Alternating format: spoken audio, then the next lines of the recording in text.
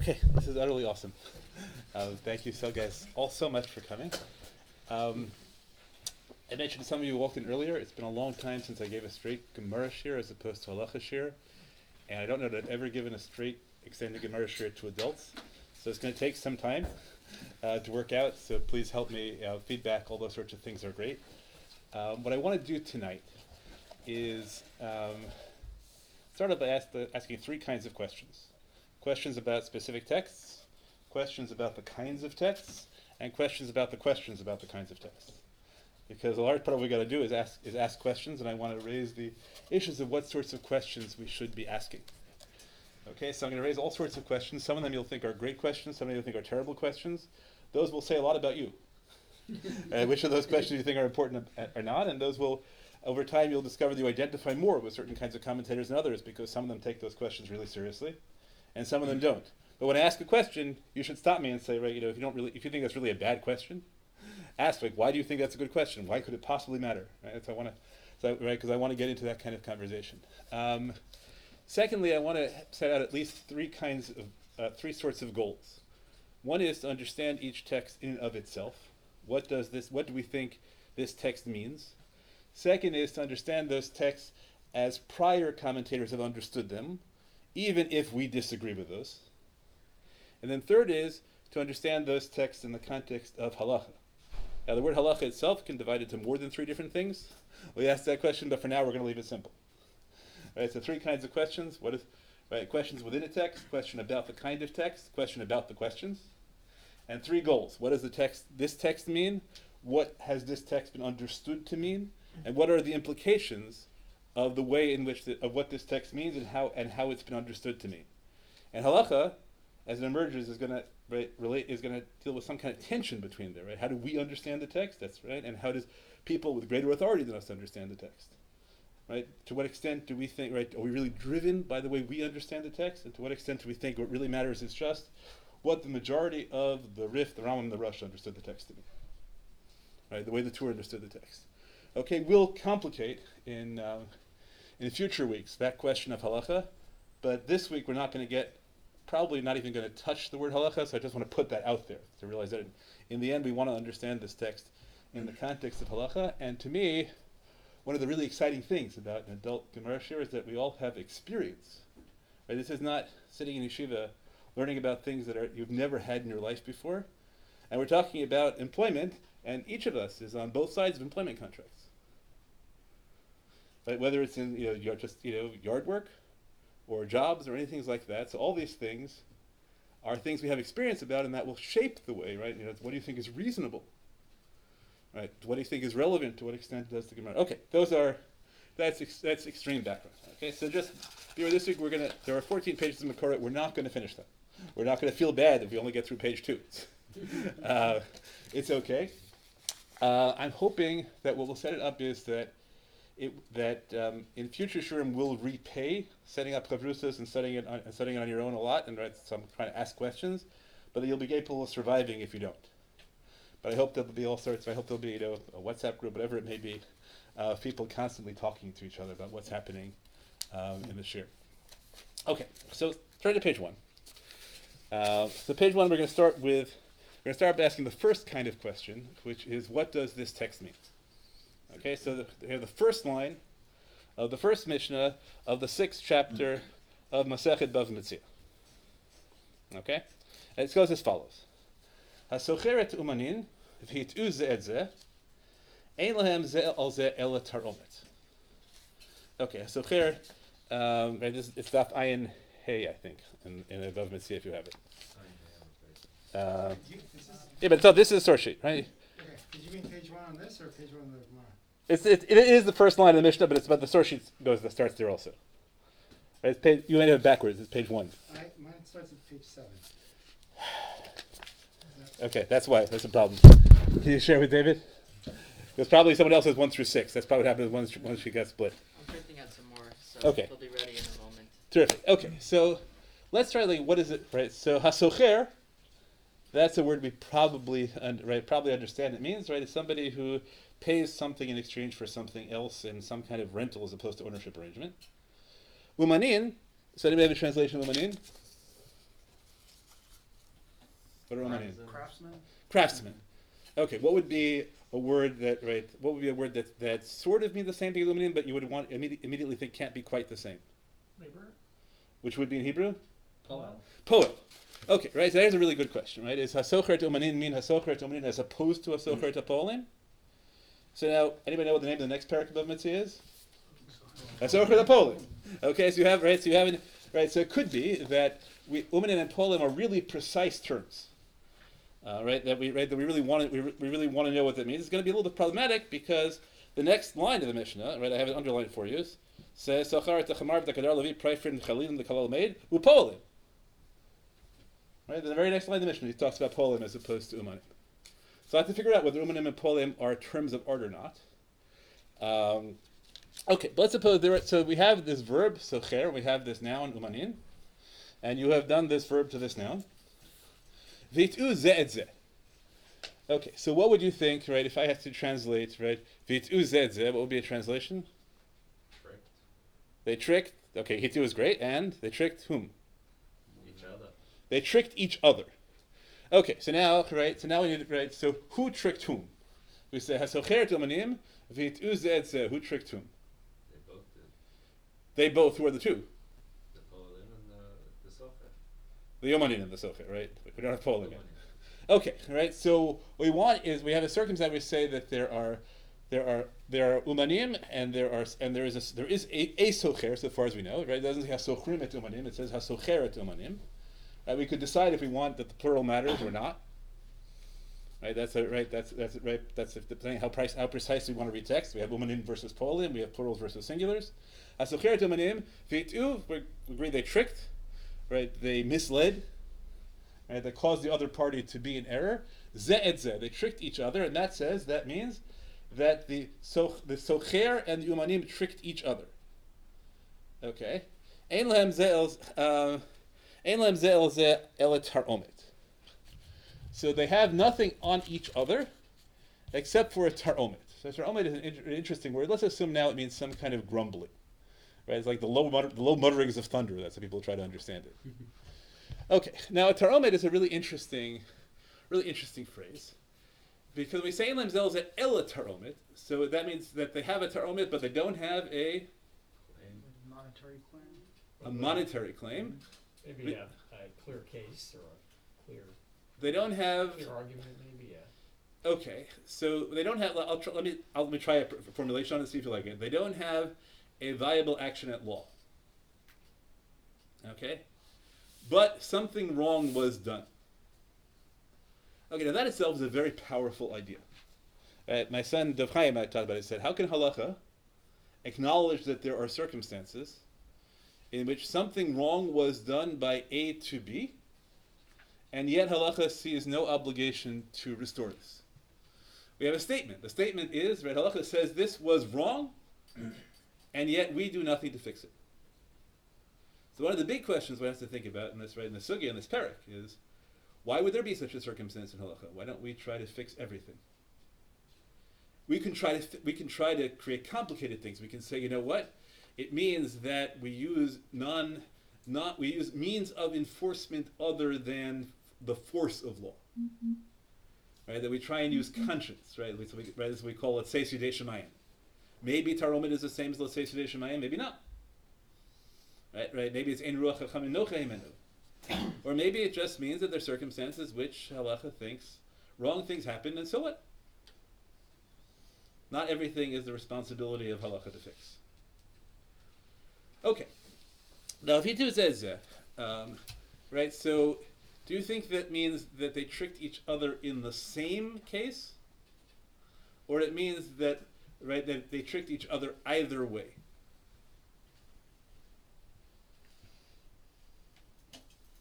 In the same, you mean the same circumstances. Right. Is it a circumstance, right, where we engage? At Pardon? the same time, essentially, right? The same. Right. So it's right. So that's right. So two ways of understanding Zetzeh, right? One is right. There's a relationship between a socher and umanin, and each of them causes the other to be to'eh. And then you can understand. Okay, so that solves our problem. So we have a circumstance in which there are offsetting penalties. Right. Yes, sir. I guess I thought about it interpret it differently. Yeah. You were thinking that the Socher and the Umanim, or the Umanim with each other, if there's, meaning if we take the plural seriously, that there's Umanim, and that they have no legal claim against each other because they don't have a contractual agreement with each other, only with the Socher. Okay, excellent. Right. So really, we have three ways we can understand ZZ. Right, on two different axes. One is, does ZZ mean either way, or does it mean both ways simultaneously? And then, as Arya points out exactly right, that if we take the plural of umanin seriously, we say, why do we need a plural? We need a plural because to set up ZZ. Right. So if A contracts with umanin plural, and then those umanim then trick each other, that would have the question, they have to trick each other mutually, it has to be one way or the other. Right, so then all they have against each other is a complaint. They don't have a legal cause of action against each other. Now, if that's because they did it to each other and it's mutual, so that's an easier explanation of why we leave it as a taromet unenforceable, because look, they did it to each other, right? Offsetting penalties.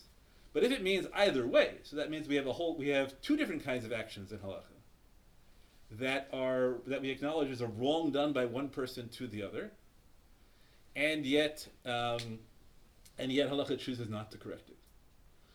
Right, so that's right. That's a question. Now, do you think this Mishnah gives us anywhere near enough information as to what the case is? No, right? There are infinite ways in which you can trick each other. So you have the whole problem. Like, what is this Mishnah intended to do? Right? If there's an employment relationship between a socher and a umanim, and whichever ones they trick each other, right? But how do they trick each other? Shouldn't it matter? No matter what you do to trick somebody else, there's no possible monetary cause of action. We could make that claim, that there's something about the term hitu, right? As opposed to some other term which we could try and come up with, right? That hitu is something that only generates a taromet, but something else generates a cause of action. Right? We could try to claim that, or we could say that maybe we could try to figure out what a Mishnah is, right? What is this Mishnah trying to do if it only gets us that far? Okay, that's one set of questions about the first line, which will occupy us the first line can occupy us for a month at least. Okay, so now we're going to ask another question. So this parak is called Hasocher et Umanim.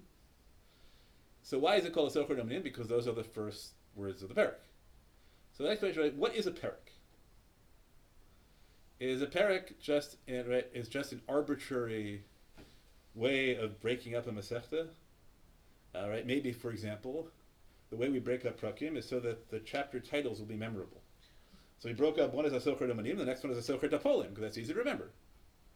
And really, there's no conceptual difference. There's no break. Right? Do we think that prakim in general have themes, and that you're supposed to try and connect everything basically in the parak to the theme?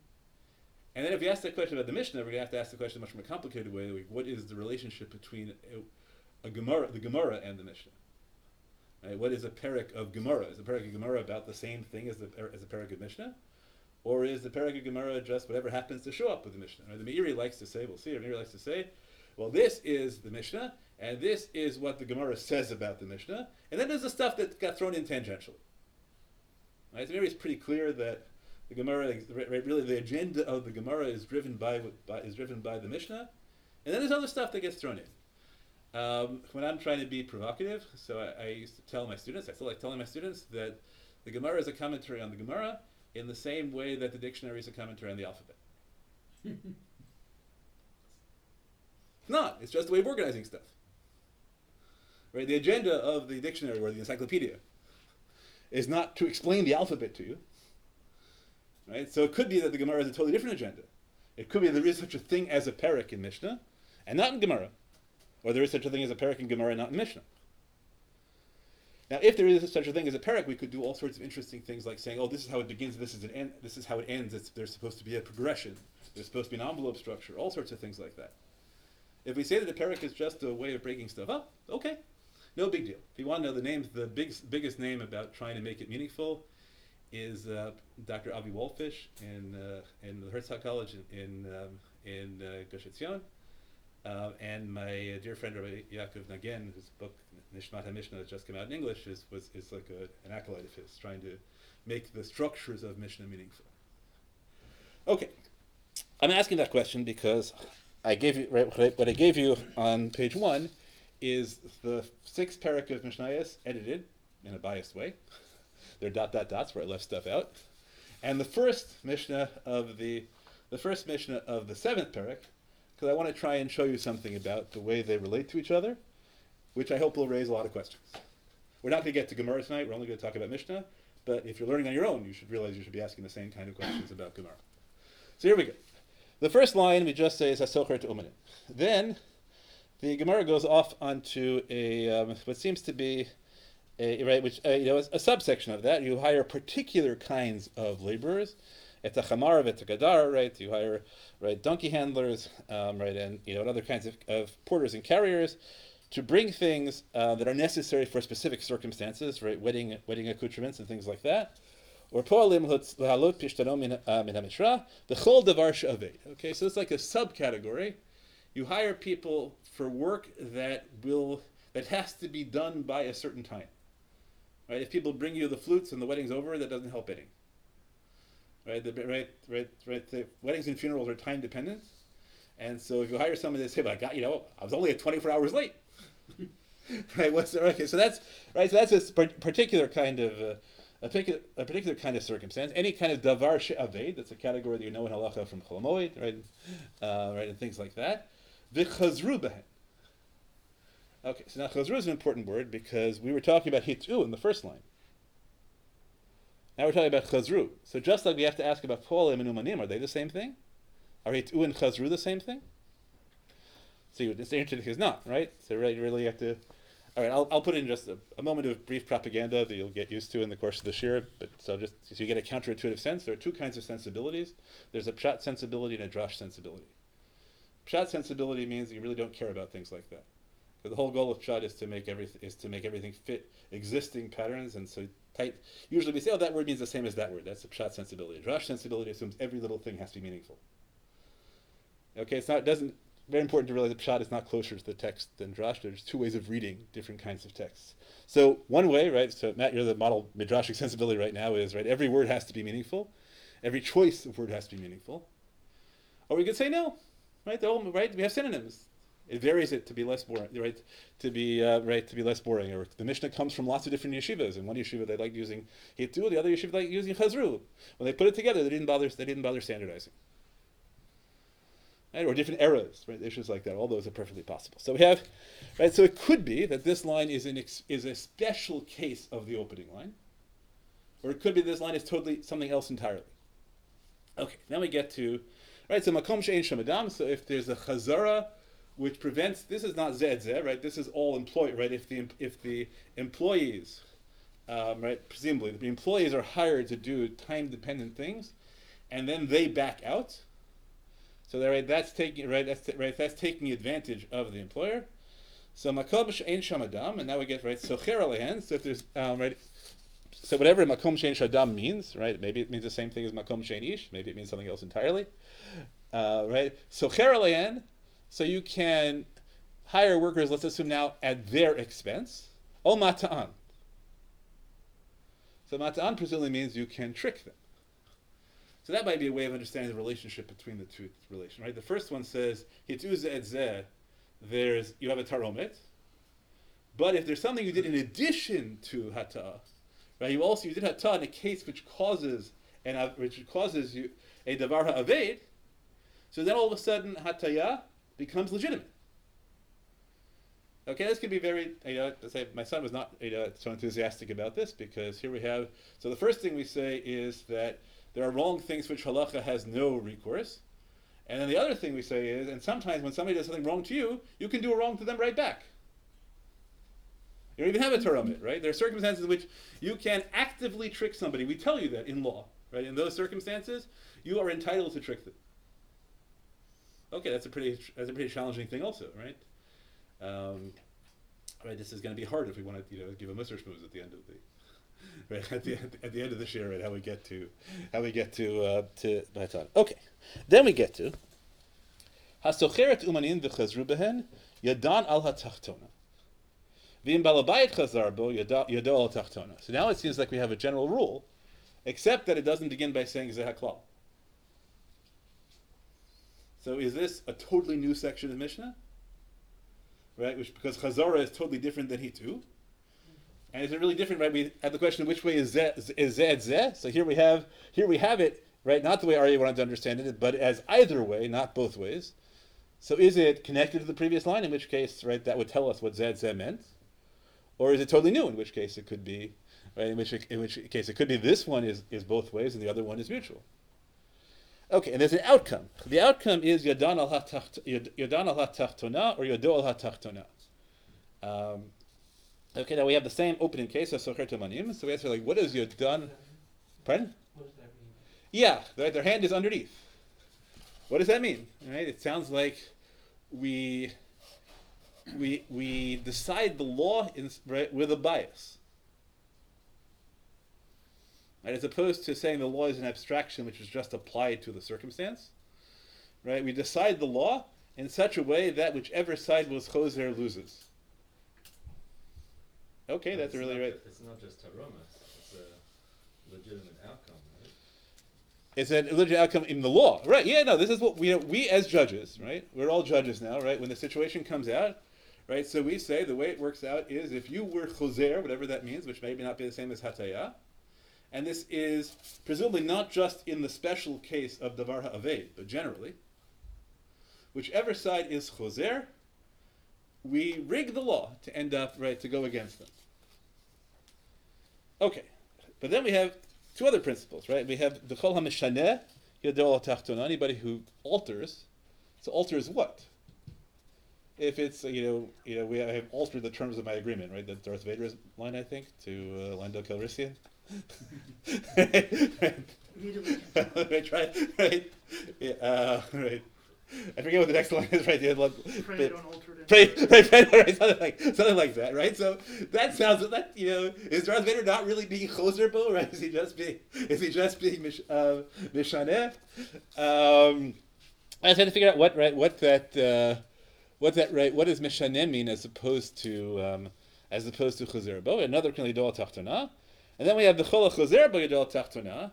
So that raises like a really important question, which I think will run through the whole year, which is right. So we said asocher to umanim. So the right. So whichever side is choser yado al tachtona. Now we have a general principle of chol choser bo yado al tachtona. So it could be okay. That tells us that the case of umanim and the employer was just a special case of the general rule kol choser bo yado al tachtona. Right, so the movement of the Mishnah is specific laws about umanim and sochrim, and then we put them in the context of general contract law. So a big question is halachic labor law just the application of general principles of contract law to employment? Or is labor law a unique category, right, which we don't have to think about in those lines? Maybe there's just a line here that in the context of employment, kol choser bo yado al tachtona. Maybe the Mishnah is telling you that, look, there's a special rule in terms of law, and then it just randomly says, and by the way, that's also a rule that happens to exist in contract law, but don't think this is the same thing. Okay, so really, one of the things that happens in halacha over time is that people try and often to standardize, right? Because when you're learning, so your goal is to try and build connections, and then you look at it and you say, hang on a second, but the Gemara never used that term, that phrase over there. Right, that only happens in the 19th century. That somebody said, "Oh, look, this is the right. I have a way in which I can conceptually frame employment law, so that employment law looks exactly the same as other areas of law." So should that be the story? Do we think that employment law should be governed by the same principles as regular contract law, or is there a way in which halacha thinks specifically about the employer-employee relationship, which creates differences around it? Do you want a question, Shlomo? Well, I was going to say there's explicitly a pasuk that says that you can't let the sun set without paying your workers. This is true, right? We could quote a bunch of psukim about concern for workers. We could also look in vain for the Gemara to quote them. Really? Not in this parak. Right. So the question is, do we assume? Right. Everybody knows all those psukim. Well, in this parak, if it's talking about the Yomanim, right, the thrust of the psukim in the Torah is the powerless worker, right, not necessarily the craftsman who's, Excellent. So it could be Umanim and Paulim, right? So if we take Umanim and Paulim really seriously, then we say maybe all the psukim in the Torah are talking about Paulim, and that's next parak. Right. So that's a whole huge question, which I say is probably not explicitly answered anywhere in the Gemara, but which shapes the whole parak. Okay, right? We could give a totally different shiurim, right, about if we tried, as opposed to teaching this parak, we're just trying to teach broad issues, right? So there are all sorts of fun things about capitalism and socialism, what Allah has to say about them. My friend Rabbi Yitzchak Blau wrote an article about this, which we gave each other in Makorot. Rav Yosef Eliyahu Henkin has a beautiful essay about this. The Netziv has essays about this. Rav Chaim Hershenson has an incredible essay about that. So, right, could be that, right, that we need to know that before we approach the Gemara. Or it could be that we need to try and draw that out of the Gemara. Okay, now, tell you about the whole parak as a whole, right? So we've seen like the structural issues in just the first 3 units. So then the parak wanders off and talks about renting stuff as opposed to renting people. So, right, one way of conceiving of a socher, of hiring people is that you're just renting them, right? But aside from those of you who are economics people will have very specific notions of rents in the back of your head, right? But I'm using it in a non-technical sense right now. And it just goes on, right? Then it says, by the way, it moves from the laws of renting stuff to, I think it was called the laws of Beilis, right? We call Shomrim. Right, it talks about like which kinds of employees or which kind of shomrim on their kind of stuff. Right, so I guess the next line, kol omen shomer sacharein, and then while we're talking about shomrei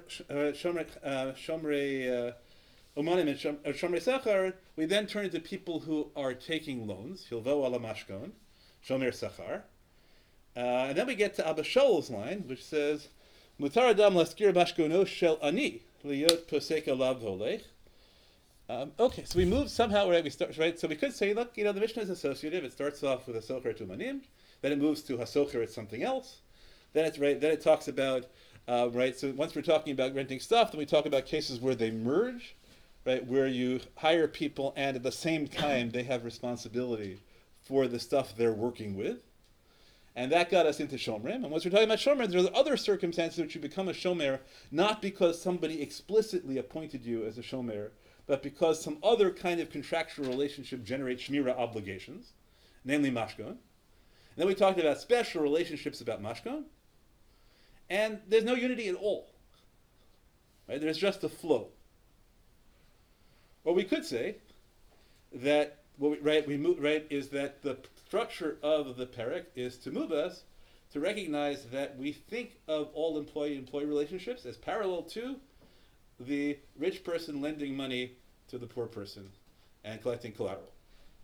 Because that's really what employment is. Right? If one person has money, the other person doesn't, and you make the other person give you something in exchange for giving them the money they need. Right? So if we look at it that way, right? So then we have all of Shlomo Sukkim showing up again. Right? So if we think of the Mishnah as a structural unit, so then we have a way in which we can think of it, right? Then we could ask all sorts of questions, like what happens if the employee is really, really rich?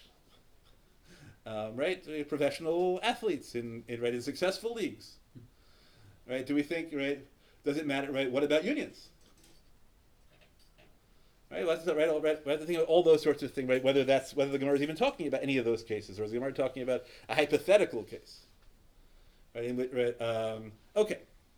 Then, right, we have a case that seems, we have a case of Ma'avir Chavit, right, which seems like it should really just be a special case of Sachar et Chamar bet Kadar earlier in the parak, and yet for some reason ends the parak.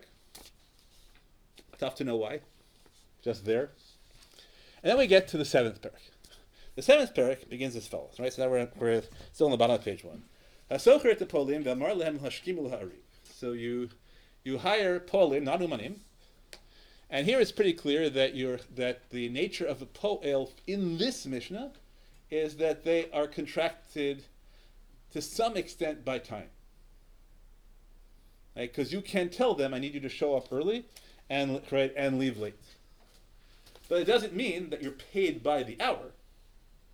Because, right, if that's the case, you could just say, okay, you tell me to come early, you come late, so fine, pay me overtime.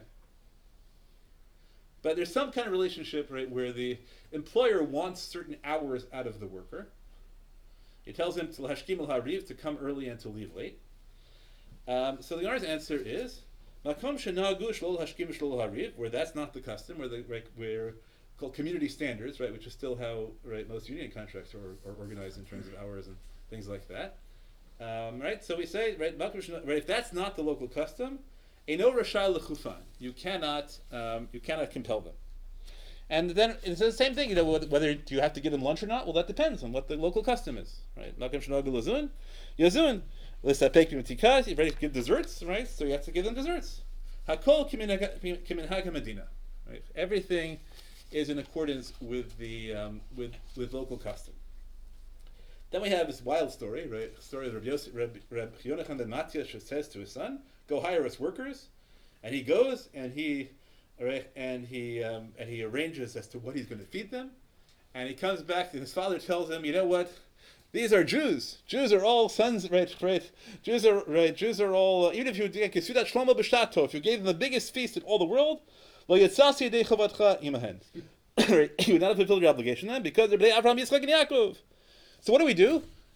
We do is Ella, actually atchilu b'melacha, save amor lehem, al manat she'ein lechem alai ela pat v'kitniot bilvad. Set out an explicit rule in advance. You can't negotiate with them. Once they've started working, because once they've started working, they deserve everything in the world. So we have to make the rule up front. Now Rosh ben Gamliel says no. Hakol k'minhag hamedina. Okay, so we could obviously I spend lots of time trying to figure out what's the machloket between Rosh ben Gamliel and Rosh ben Asya. But I want to talk about two, I think, somewhat bigger issues. First issue is as follows. Why do we have any labor law at all in halacha? Let's just say hakol k'minhag hamedina. Right, that's what the principle is here. So that should just be the answer to everything. Hakol k'minhag hamedina, right? That we have freedom of contract. Right? We are the court before the switch in time that saves nine, the New Deal era. We believe we believe absolutely in freedom of contract. We have a restriction on the freedom of people not to be able to agree to whatever contract they want. And all halacha says is that you can't arbitrarily, without prior agreement, alter the nature of a contract. And then, and if you take that, so then Reb Yochanan ben Masya is a really interesting figure, because what he says is, and even though hakol k'minhag hamedina, so we could say hakol k'minhag hamedina, so that means that no individual can ever shape the shape the law, but he says no. Really, what it is all the minhag hamedina sets up is a default.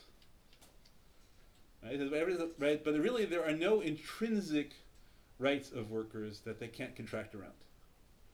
Right? So he says that in principle, I think they deserve everything in the world. But so what? All you have to do is get them to explicitly acknowledge that they won't take it. Right? What's the purpose of his statement that they deserve everything in the world? Right? Are there any protections to workers against exploitation? No. Because all contracts are binding. Right? So that's one. Right? So that's and if we understand halacha that way, so we say is, you know what? The 6th chapter is just about cases where for whatever reason common custom is not enough. We don't know what the common custom is. Right? The halacha at the end of the day, halacha upholds any contractually negotiated arrangement between employers and employees. And then, right, so we want to understand the 6th chapter. We'll have to say, you know what? But there are a couple of cases where where we can't just say by that the minhag is now, and really all the Mishnah does is it says, look, those are cases you can't just figure out by looking at general custom. They're hard cases, so we'll create a custom. Now this Mishnah is the custom. There's no right and wrong. Wouldn't you say that the default should come first then, though? The way you're setting it up, you're setting it up that the sixth is the exceptions and the seventh is the rule. Mm-hmm. So wouldn't you say that the rule should come before the exceptions? If I thought that Masechtas had structures and you're supposed to read them in order and and prakim aren't just things that you look that that just ways yeah, absolutely, right. So that's a great question to ask, right? Do I think of a Masechta as having a structure? Do I think of things having title, right? That's a great question. An absolutely great question. Okay, but that's a really big issue, right? When we're talking about the sixth parak, are we trying to, right? And this relates back to Shlomo's question earlier. Are we trying to think about concepts of justice, or all we're trying to do is to acknowledge whatever it is, and then this easy outcome, which is you ask me what's halacha nowadays. The answer is none of this has any relevance at all. Right? That it just records what the custom was in the Jewish community at the time of the Mishnah, and now the question is whatever the custom is now. And so, for example, like, do we support or oppose minimum wage laws? Right? Minimum wage laws are where this came from the U.S. constitutional law. Right? Do we want to put restrictions on freedom of contracts? An interesting notion, right? So it could be that we say Dina de Malchusa serves the same purpose as Minhag HaMedina, which is what a lot of poskim say. So if there's a law against against minimum wage, or is there's a law against employing people at minimum wage at below minimum wage, so we acknowledge you can't pay less than minimum wage. We have other poskim who will say no, right? We are not bound by U.S. Supreme Court law. We think freedom of contract is an absolute halachic principle. We can't do that. And there are other poskim who will have Shlomo's sensibility and say, hang on a sec, the purpose of halacha is to prevent workers from being exploited. Right? And these contracts are exploitative. Right? So those are right, all those issues that show up in American labor law and Israeli labor law are part of halachic labor law. Right, and the question is how do we get from the Gemara to that? We can just say that actually all we're going to do is just Torah Lishma, because there's no purpose to anything we're doing now except for recording contracts. And then we'll have to figure out, right, so now we can go back to the question we asked at the very beginning about what a Taromet is, and say, is a Taromet only, what a Taromet is a circumstance where somebody had a reason to expect more than Minhag HaMedina and didn't get it? Or is the Taromet saying, you know what, there are good reasons that in general halachic law has to be governed by community standards, but we have concepts of right and wrong above that. Right, so two totally different purposes about Taromet. Right? One is that Taromet is just within our morally neutral framework. It's also a question of whether it's only going to apply to circumstances where people get less than they should in our general standard thing that everybody gets what the standard is. And the other way is no, that this Taromet is a way of acknowledging that there's always a tension between the law has to recognize economic reality, and so so if we impose a high minimum wage because we really want to do that, but the result of that is that fewer people get employed, so maybe we don't want to do that. But at the same time, we can recognize that there is such a thing as exploitative contracts.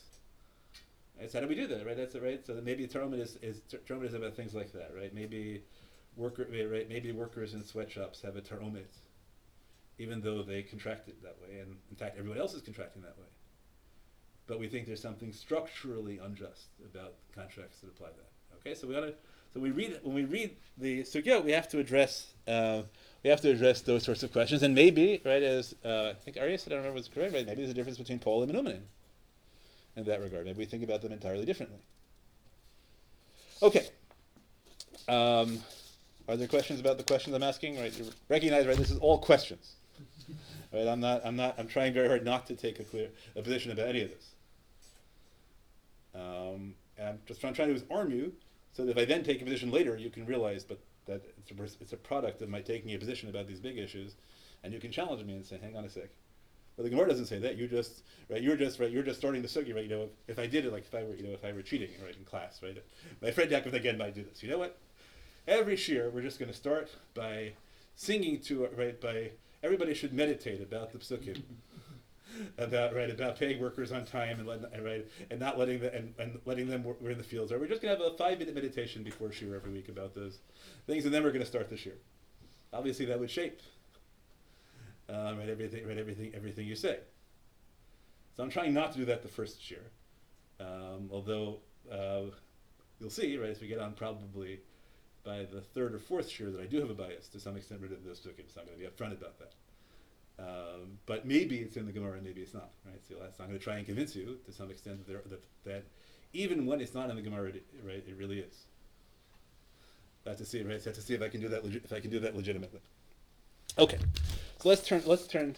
What I want to do now is have an introduction to thinking about a sugya in the same way that we just thought about the Mishnah. Right? We're just thinking about, right, whether we're reading individual lines or whether we're reading something structurally. Now, a sugya, in a sense, is easier because a sugya often, like, there is a beginning and an end point.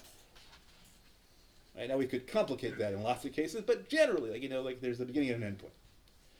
So I want to show you first I want to read the very first sugya of the parak with you and show it to you in two different ways.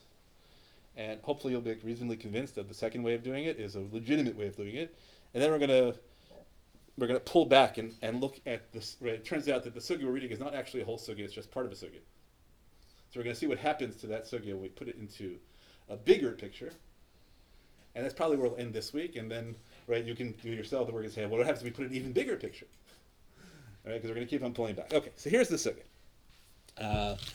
Okay, so the Gemara opens by saying, right, Chazru zeh b'zeh lo katani, right? So the Mishnah doesn't say that the umanim or the socher and the umanim, right, were chuzer with each other. Elahit uzeh. So the Gemara makes the claim, da'atu po'alim ahadari, that the use of the term atu as opposed to chazara in some way supports Aryeh's reading, that it means that the umanim who have magically become po'alim tricked each other, and the trickery does not occur in the relationship between the socher and the uman. Okay, and we're going to, for now, right, because we don't have time to do the sugya b'in right now, we're going to take that as a given that there is some kind of relationship between the use of hat'aya as opposed to chazara, and the claim that zeh zeh refers to the relationship among the employees, and not the relationship between the employer and the employee. Okay, so Gemara says, Heichi dami. So what's the case? Da'amar le bal habayit zil oger li po'alim ve'azal ihu v'atinu. Okay, so we have to magically introduce a third party. The employer says to an agent, go hire po'alim for me. It's always po'alim. And the agent is the one who tricks the po'alim. So the agent is also an employee. So it's very tricky. Now we've gotten the word po'alim. Not only have we switched from umanim to po'alim, it turns out there are two kinds of po'alim. There's the hiring po'el and the hired po'el. Right, that's pretty astounding to make the claim that, right, that hitu zeh zeh refers to two different kinds of po'alim. There's no mutuality whatsoever. Okay. In other words, heichi dami. So the employer says, whatever the terms of our contract are, whether it's work product or time, whatever it is, right, we don't know whether that makes a difference yet. The Baal Habayis, right, which we're going to translate for now as employer, says you're going to get paid 4, and the agent goes and says 3.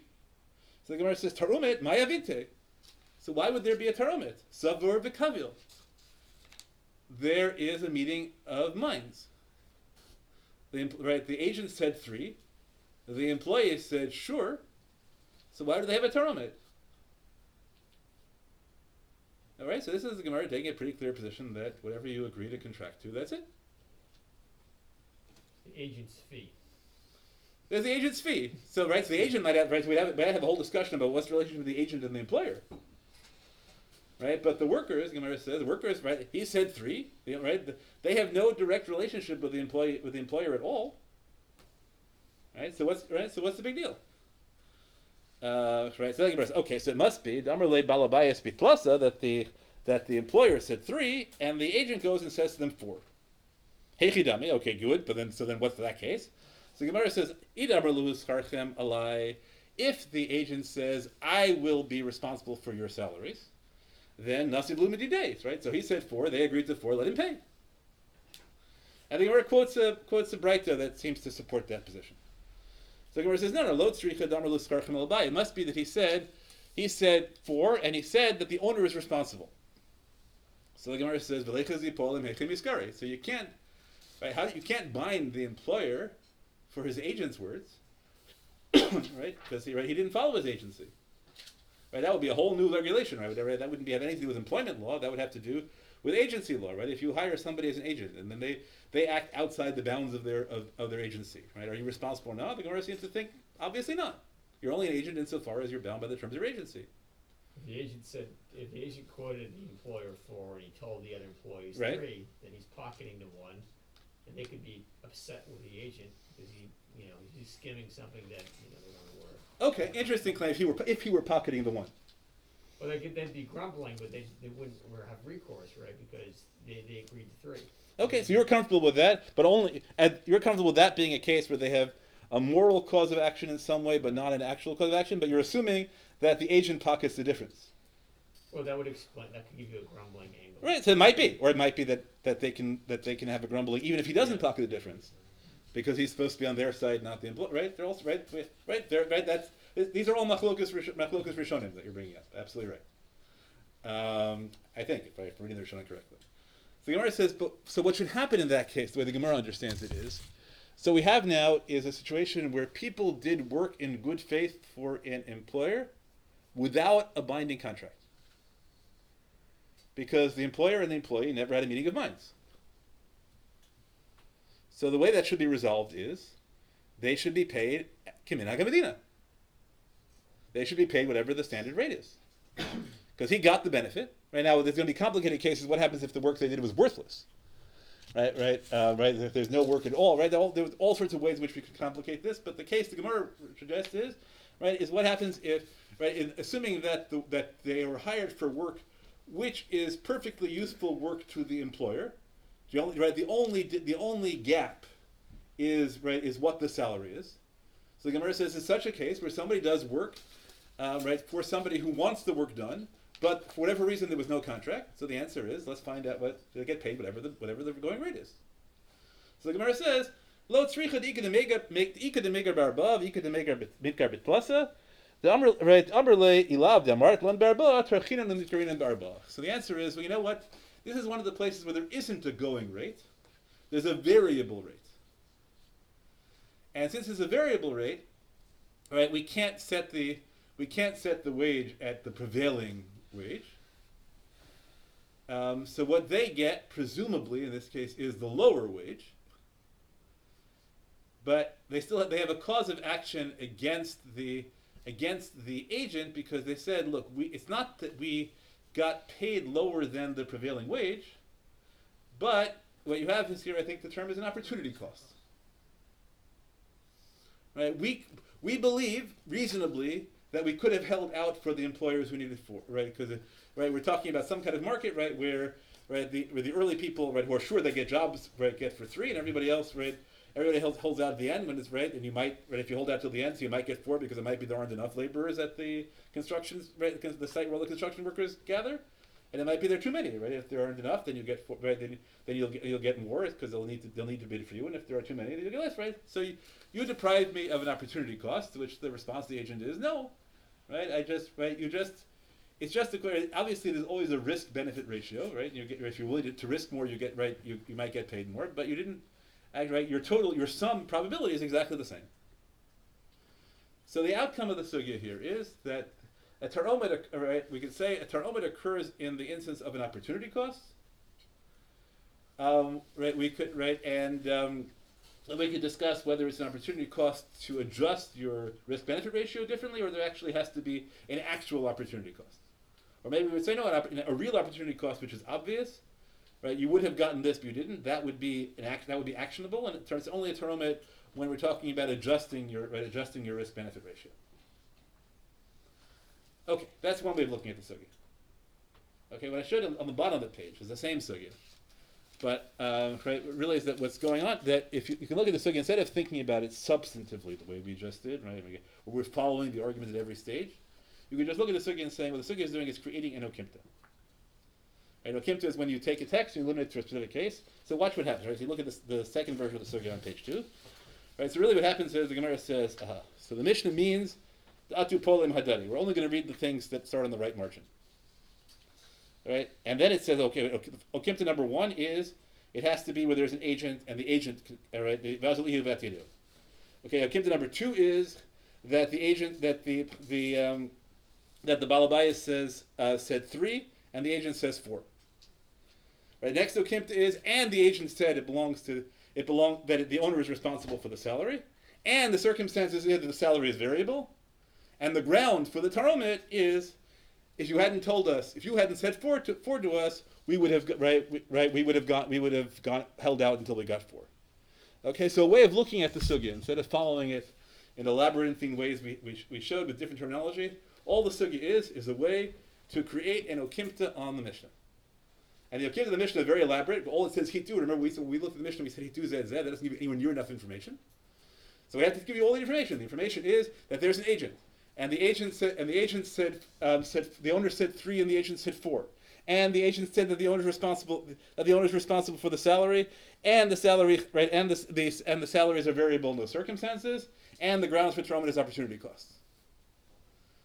Right, that's the whole purpose of the sugya, and all the mechanics of it are irrelevant.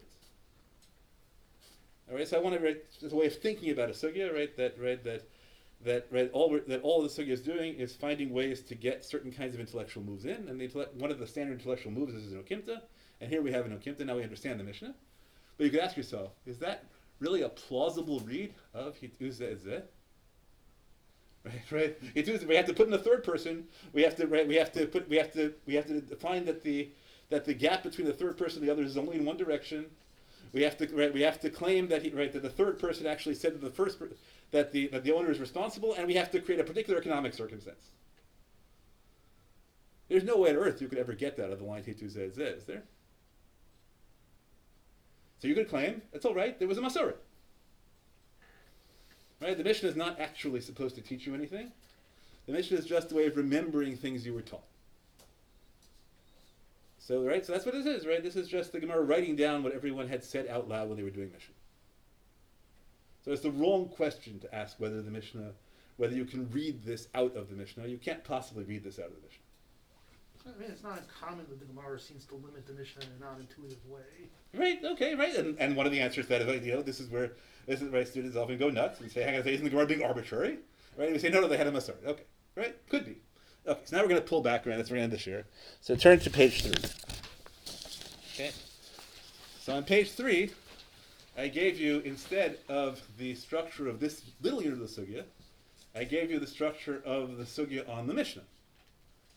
And the structure of the sugya in the Mishnah, you'll see, is a series of okimtas. So the first one, right, the first paragraph, right, gives you all the gives you all those A, B, C, D, and E are the conditions you need, right, of the okimta of the Mishnah, right? That the workers, there's a literary thing that the workers trick each other, right? That there's a third party there's a third party and an agent who tricks them. That's B. C is which direction he tricks, right? Which direction there's a gap between the employer and the agent. D is who's responsible for the salary. E is what the prevailing wage is, and then F is the ground for the taromet. Okay, so I gave you the next 3 ibais emas are the next 3 okimtas the Gemara offers. So number 2, ibais ema, the amrle ilav the ilav the amrat lan be'arba havizila ban milsa lat gure. So what I want you to see is every okimta ends with a line that says de amru. Okay, what does that mean? Right, every element of the Gemara ends with an explanation of what the grounds for the taromet is.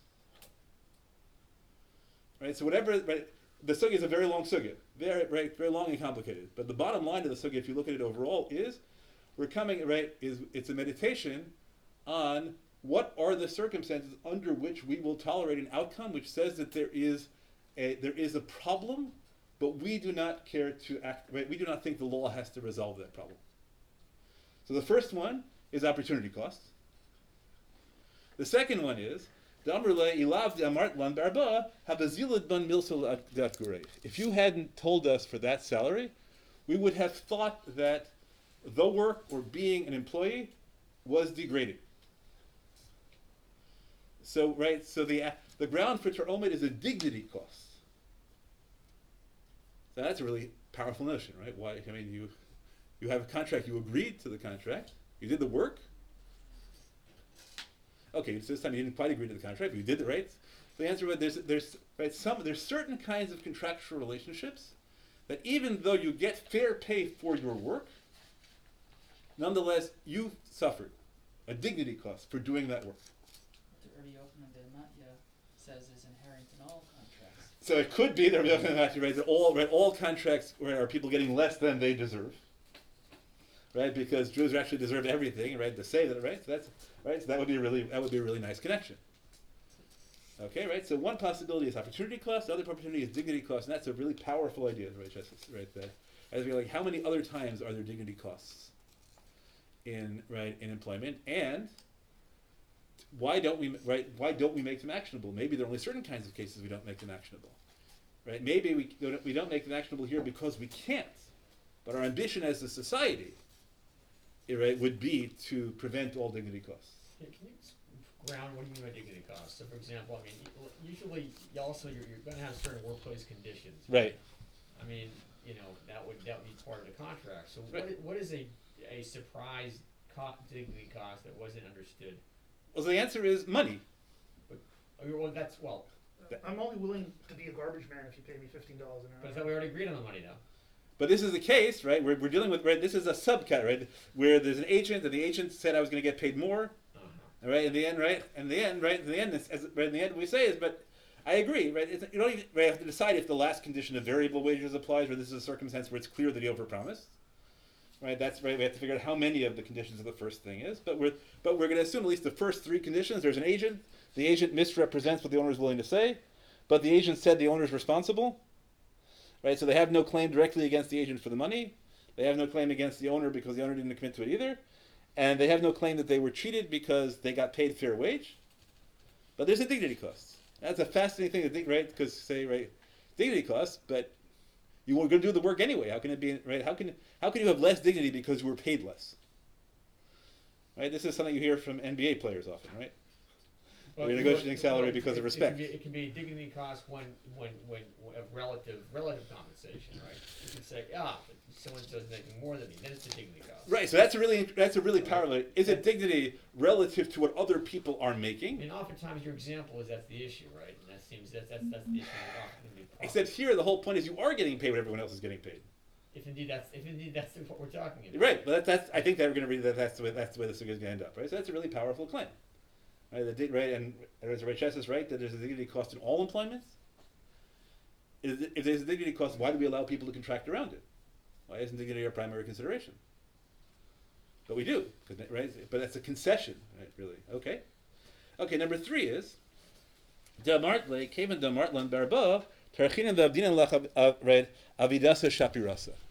So the last thing is is because that we worked better and harder than we would have. So that's also a really interesting notion, right? Don't employees always have the obligation to work at maximal capacity? Don't we have all these inspirational stories, right, about people, right, who wouldn't stop to say hello? We say the short shmoneh, right? We say the shorter benching, right? All the thing because employees have an absolute no. Employees have an obligation to work. Pardon?